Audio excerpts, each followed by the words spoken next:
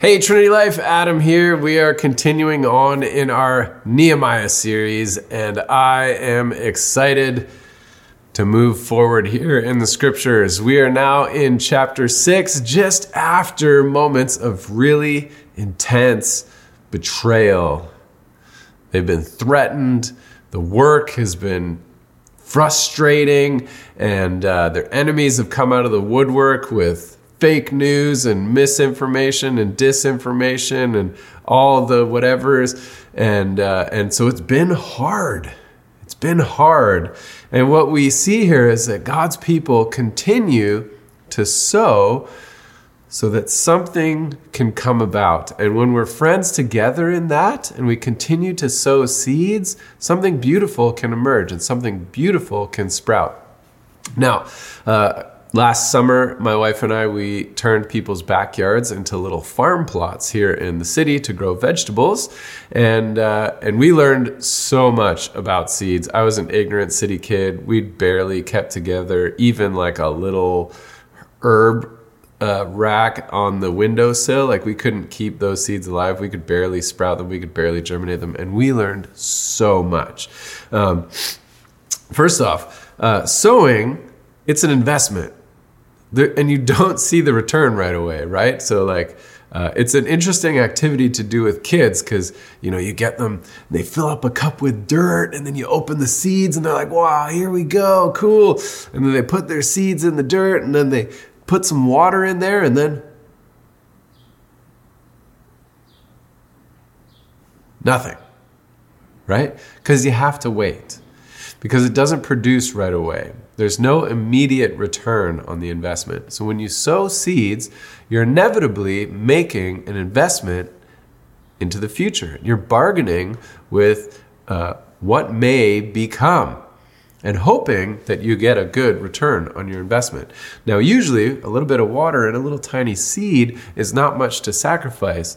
What I've learned in my sowing adventure is it's always everything else around it. It's the emotion, it's the patience, it's the hoping, it's the, right? And when a seed doesn't germinate or when you don't get very much fruit and and it's all the problem solving and course correcting, that's what inevitably takes from you in your investment.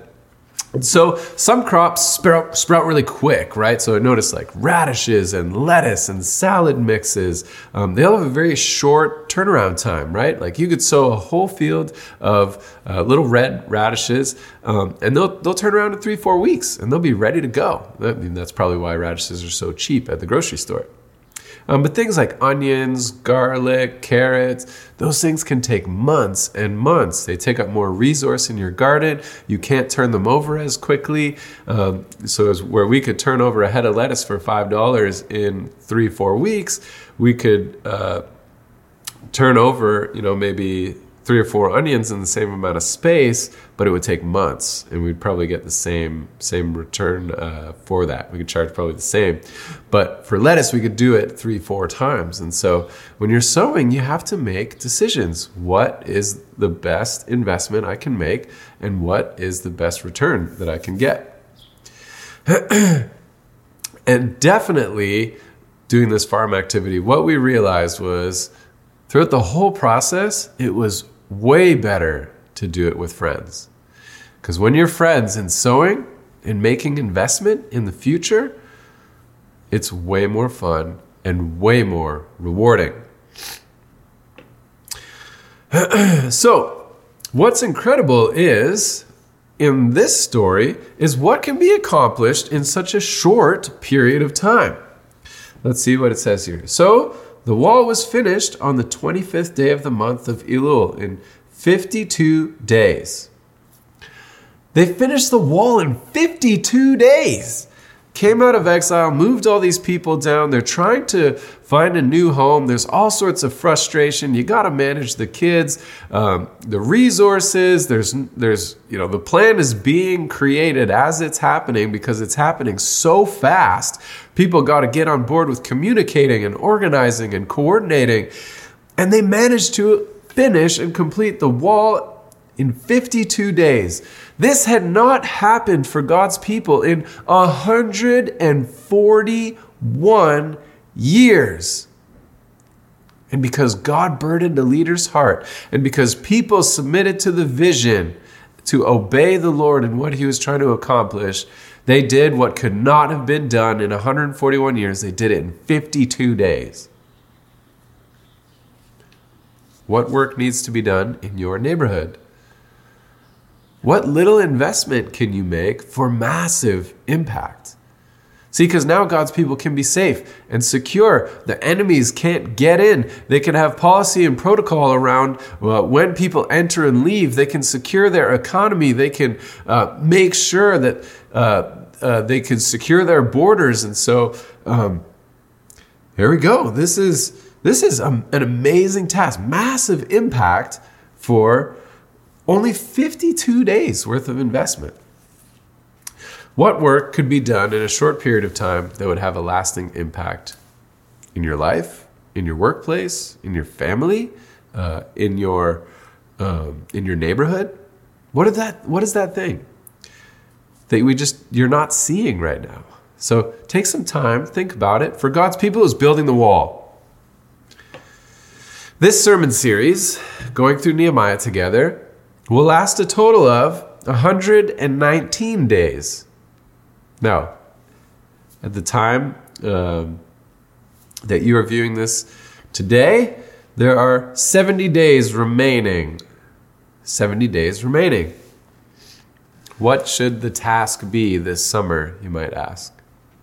I charge you, Trinity Life, make some amazing memories this summer. Make some amazing memories. Make the investment of blessing and memory. Because, guys, the only thing you take with you is people and memories. And so I would suggest that we invest in that. Invest in the people around you. Change someone's life. Who could you spend a little bit of time with and it might change everything? Invite someone into your home. Be with each other. Bring someone from the neighborhood into that. It may have a massive impact and require very little of you. It might be to bless someone else's kids, someone in the neighborhood who needs help. Guys, most people are overwhelmed. Most families are overburdened just trying to survive. If you bless someone's kids, that could have a massive impact, not only in the kid's life, well, most especially in the kid's life, but also in the parent's life. I spent a little bit of time in our playground during COVID, and all the parents would sit around the outside on their phones, and I would just show up, and it didn't cost me much other than a little bit of energy, but I got a better sleep that night, let me tell you that. I'd show up and I'd just play with the kids.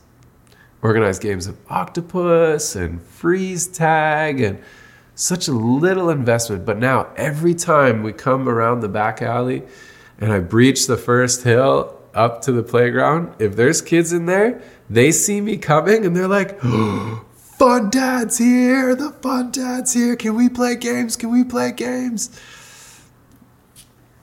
It didn't cost me anything.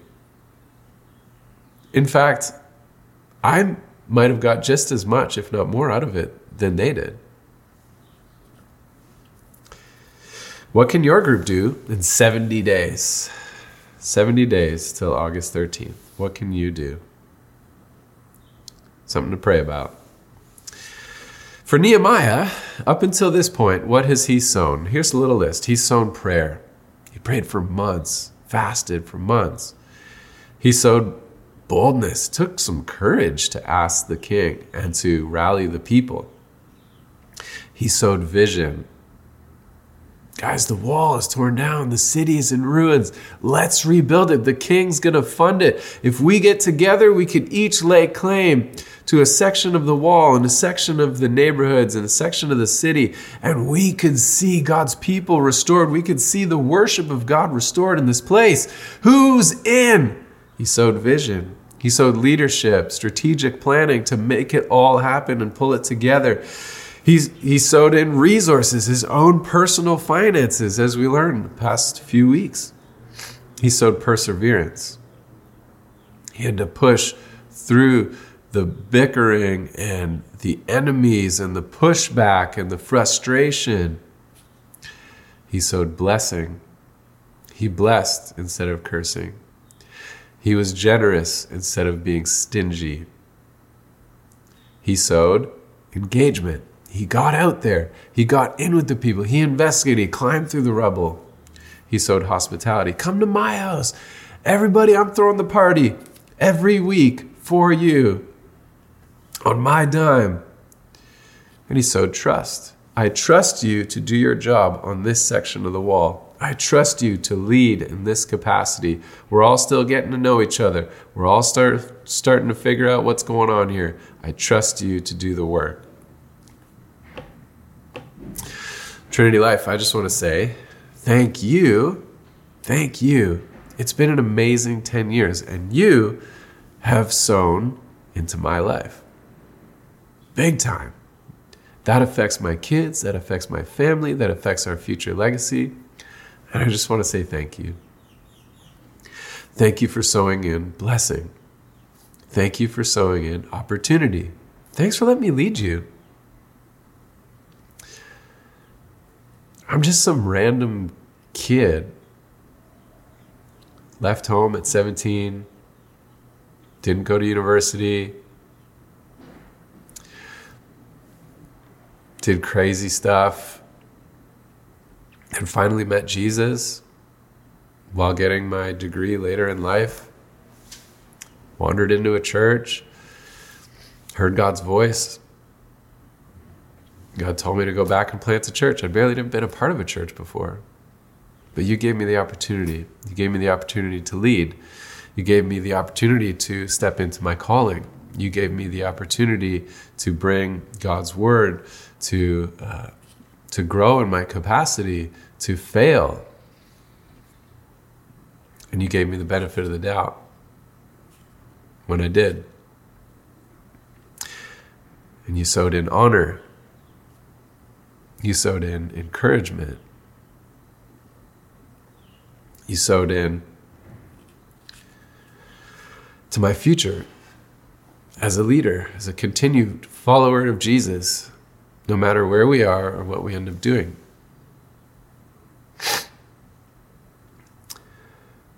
And so you can hopefully continue to sow into my life and our life in whatever we do next. As we continue to do ministry, as we continue to look towards the future, to tell people about Jesus and to bring the kingdom dynamic into cities and towns and places wherever we are. We didn't decide our future. You did. Your leaders decided our future. And we allowed room for the Holy Spirit to work in them to decide what our next steps were. And we submitted to you in that. We submitted to the process. And so please, help us through the transition, sow in patience, sow in blessing into our future so that we can continue to do kingdom work. That is my ask of you, Trinity Life Church, because we'll need you at our back as we forge into the next thing. And so what's the results for Nehemiah? What are the results? Well, the wall is finished in 52 days. And when our enemies heard of it, let's continue to read. All the nations around us were afraid and fell greatly in their own esteem, for they perceived that this work had been accomplished with the help of our God. Moreover, in those days, the nobles of Judah sent many letters to Tobiah, and Tobiah's letters came to them, for many in Judah were bound by oath to him, because he was the son-in-law of Shechaniah, the son of Arah, and his son, Jehohanan, had taken the daughter of Meshullam, the son of Berechiah, as his wife. As they spoke of his good deeds in my presence and reported my words to him, and Tobiah sent letters to make me afraid. So, here's what comes out of all of Nehemiah's sowing. First off, the wall is built. God's people are preserved and protected. Secondly, Nehemiah gains regional influence. All the nations around us were afraid of them. They had regional influence. God's people, when they come together and when they combine resources and move forward in God's kingdom, they should develop regional influence as groups of people in neighborhoods around the city or around a place gather together and do kingdom work in unity together. They should garner regional influence.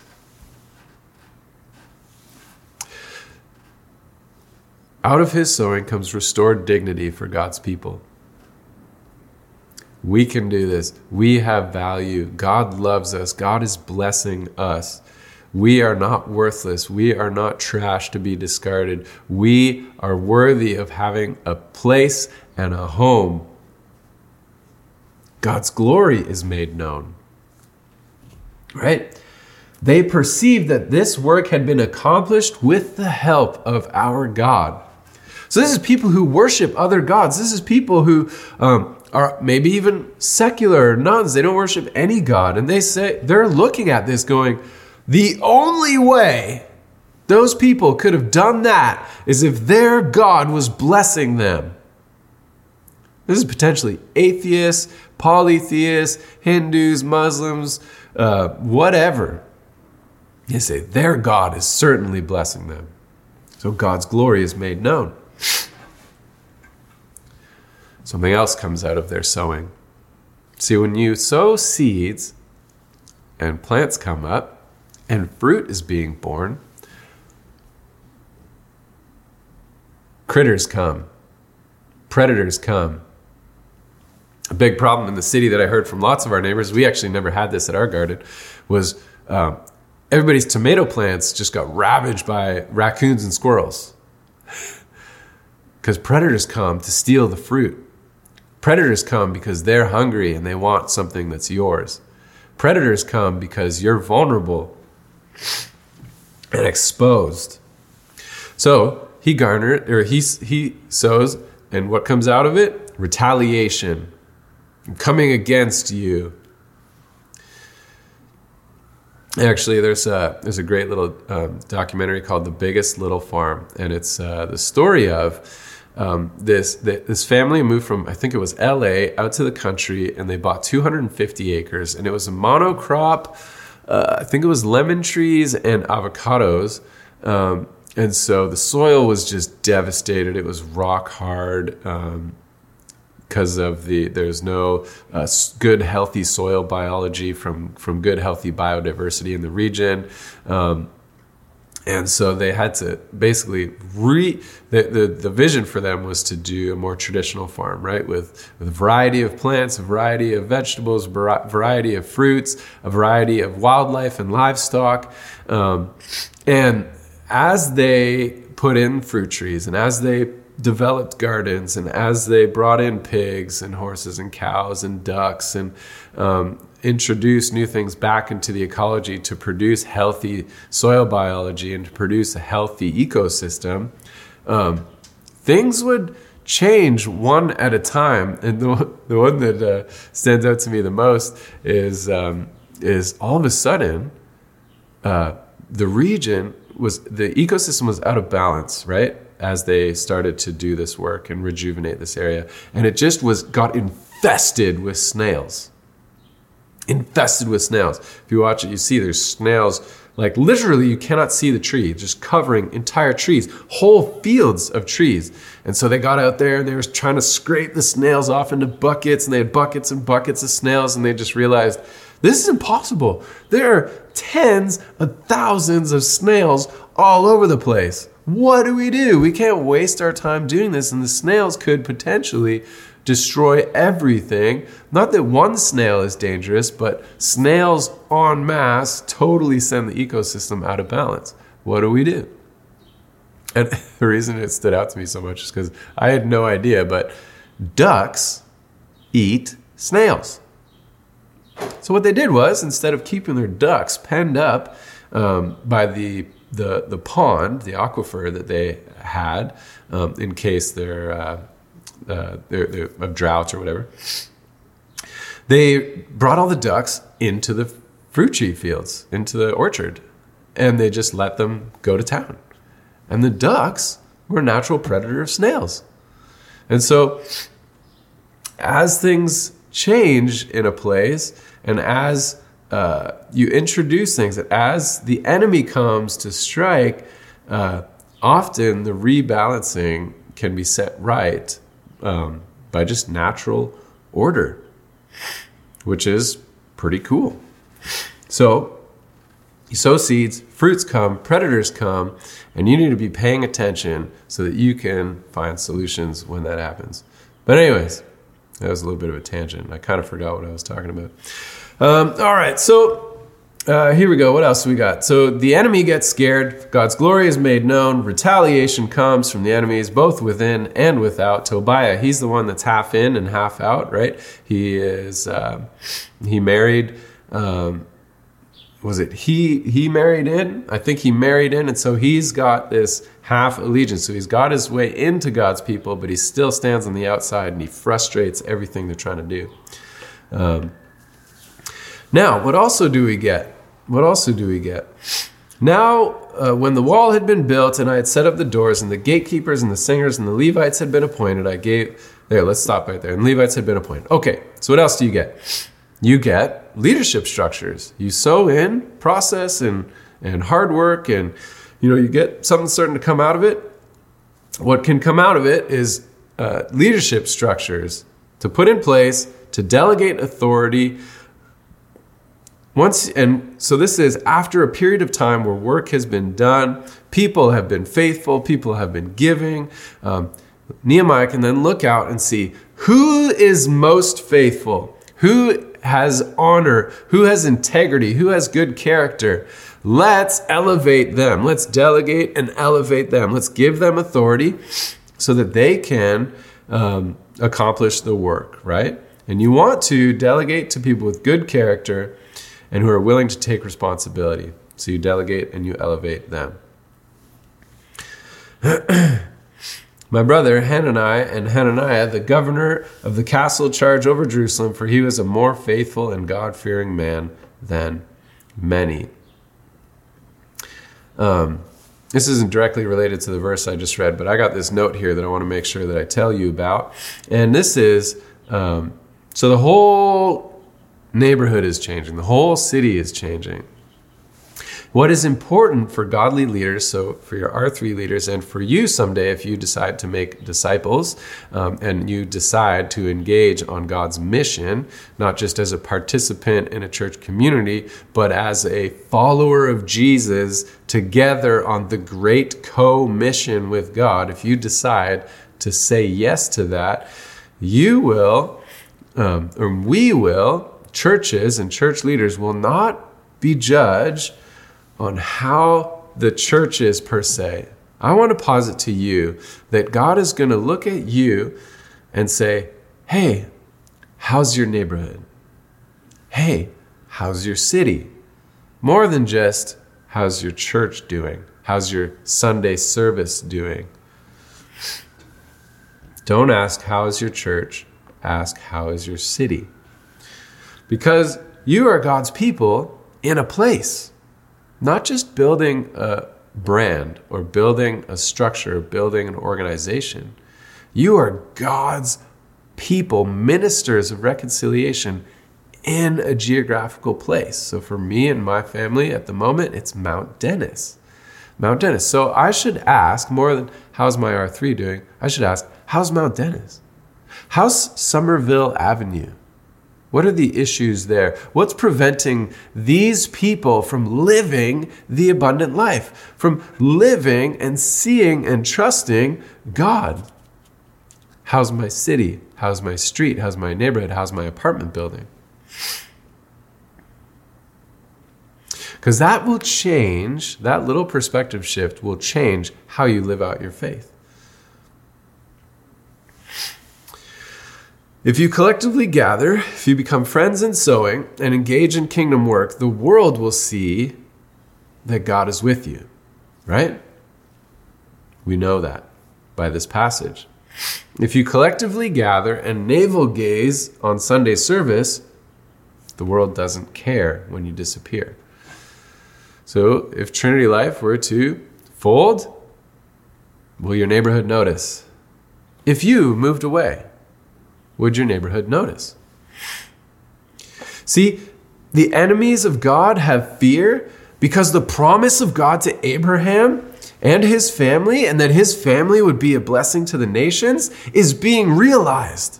The people who'd been taken captive off as slaves or just foreigners in a foreign land, subjugated to a tyrannical overlord to participate in their economy and to be unable to fix and correct the shame brought on God's people, they're starting to live into their destiny. And the nations fear the strength of God's people. The nations do not want you, and your neighborhood will not want you. You will experience pushback. The neighborhood will not want you to effectively integrate into loving community. See, two things can happen here, and this kind of defines the battle between the right and the left at the moment. See, the nations will want to, and I say the nations because it's the nations around us were afraid and fell greatly in their own esteem and so on, right? So the nations will want you to do one of two things. Will either want to distill you down to an atomized individual focused on how unique you are and your own merit and what you're able to take. So pull yourself up by your bootstraps and get it done, man up, all that kind of stuff, right? They want to atomize you so far down to the point of an individual where you don't need anybody else's help. You don't rely on anybody. You're not a part of community. You don't worship God together. You don't babysit each other's kids. You hire everything out. Everybody all the time is a hireling looking to leverage the maximum amount of economic potential, right? and end up creating competition and infighting amongst everybody all the time. You always have to one up. You always have to produce. You always have to, right, up the rents. You always have to up the cost because you're more worth it and you're a 10 out of 10 and you're, right? They'll atomize you down to your own individual preferences, right? Or I'm whoever I want to be. I'm self-defining. I can be whoever I want based on how I feel, right? It's like atomize you down to the individual. Or they want you so attached to some other group identity other than being in the family of God that you fight and kick and scream for something that people don't understand, and they're not really talking to you. They're talking to an ideologically charged version of you that's so attached to something that is hard to define and hard to understand, and problems that are hard to tackle and challenge, and there are no real solutions, and the problem is really hard to define. We're so attached to some kind of group identity, and there you see some of the challenges in the left and the right that is the fear of the nations. And it's opposed to being unique individuals combining together as one people, one family of God to accomplish the work of God, to be a blessing to all the nations. That's the promise of Abraham, and that's what the enemy is terrified of. They want you so distracted from doing anything else other than that. That's why the enemy is terrified. Because unity amongst God's people is how God judges the nations. Disunity amongst God's people is how God brings judgment to his own people. In John chapter 17, later on, Jesus ends up coming and he prays a prayer that God's people would be one. We would be one like he and the Father are one. This is how God's eternal purpose. He's always wanted that. We know this in Ephesians 3. We know this is the whole reason we named our church Trinity Life Church, right? That God wanted Gentile inclusion, which ultimately means that God from the beginning of time always has been looking into the future and his creation and seeing only Father, Son, Holy Spirit, and church in perfect harmony, community, love, worship, communication, affection, adoration, all those things. You see, Trinity Life, it's not the name of an organization. It's God's divine, eternal purpose for you and for me. And so if you don't trust in Jesus, you don't have access to that life, the perfect, harmonious life of God. So join us. Trust Jesus, follow Jesus, and join together as a church in the city to sow seeds of the kingdom wherever you are, to see the light of Jesus germinate those seeds and produce fruit in those plants in every domain of society. So we sow seeds in the governance domain, in the agriculture domain, in the communication domain, the science and technology domain, the education domain, the social work domain, the health domain, and the economics domain. We sow seeds of the abundant life and the kingdom of God and the good news of Jesus in all of these domains to see the kingdom come and his will be done. See, if we can do that, then we as a kingdom people will see a healthy city. And when God looks at his church, when he looks at his creation, he'll see a city influenced by the people of God and say, there's a healthy city. Well done, good and faithful servants. See, Nehemiah prepared the people and the city for the coming of Jesus. The ultimate promise of Abraham is that the seed would come. The seed is Jesus Christ. The blessing to the nations is Jesus Christ. The blessing is a person. And we want you to know that person. We want you to be reconciled to that person. And we want you then to join the work in sowing seeds into individuals so that they can experience the abundant life and freedom in Christ. Freedom from addiction, freedom from their mental health issues, to think and clearly, and for their body to be working properly. Family, sow seeds into families, sow Jesus into families so that our children can have hope, stability, and we can establish a lasting gospel legacy. Sow seeds of Jesus into your friendships so that our communities can have harmony and peace, and there can be the abundant life, free of bitterness, free of bickering and infighting. Sow seeds of Jesus into your workplace so that the economics of this whole project that we're on as humanity don't become corrupt and take advantage of people. So that the things that we create, make, build, and participate in have eternal value and bring life and thriving to people, not just exploitation and lust and greed and gluttony to people. And sow seeds of Jesus into your neighborhood so that ultimately, when pockets of neighborhoods come together under the rule and reign of Christ, there can be harmony in a city, much like the people of God here, they're groaning to experience that type of unity. Well, guys, that is the word of God to us today. I love you, Trinity Life Church. Talk with your R3 and see what's God speaking, how can you participate, and how can you become friends in sowing today. Love you guys. Bless you. Enjoy.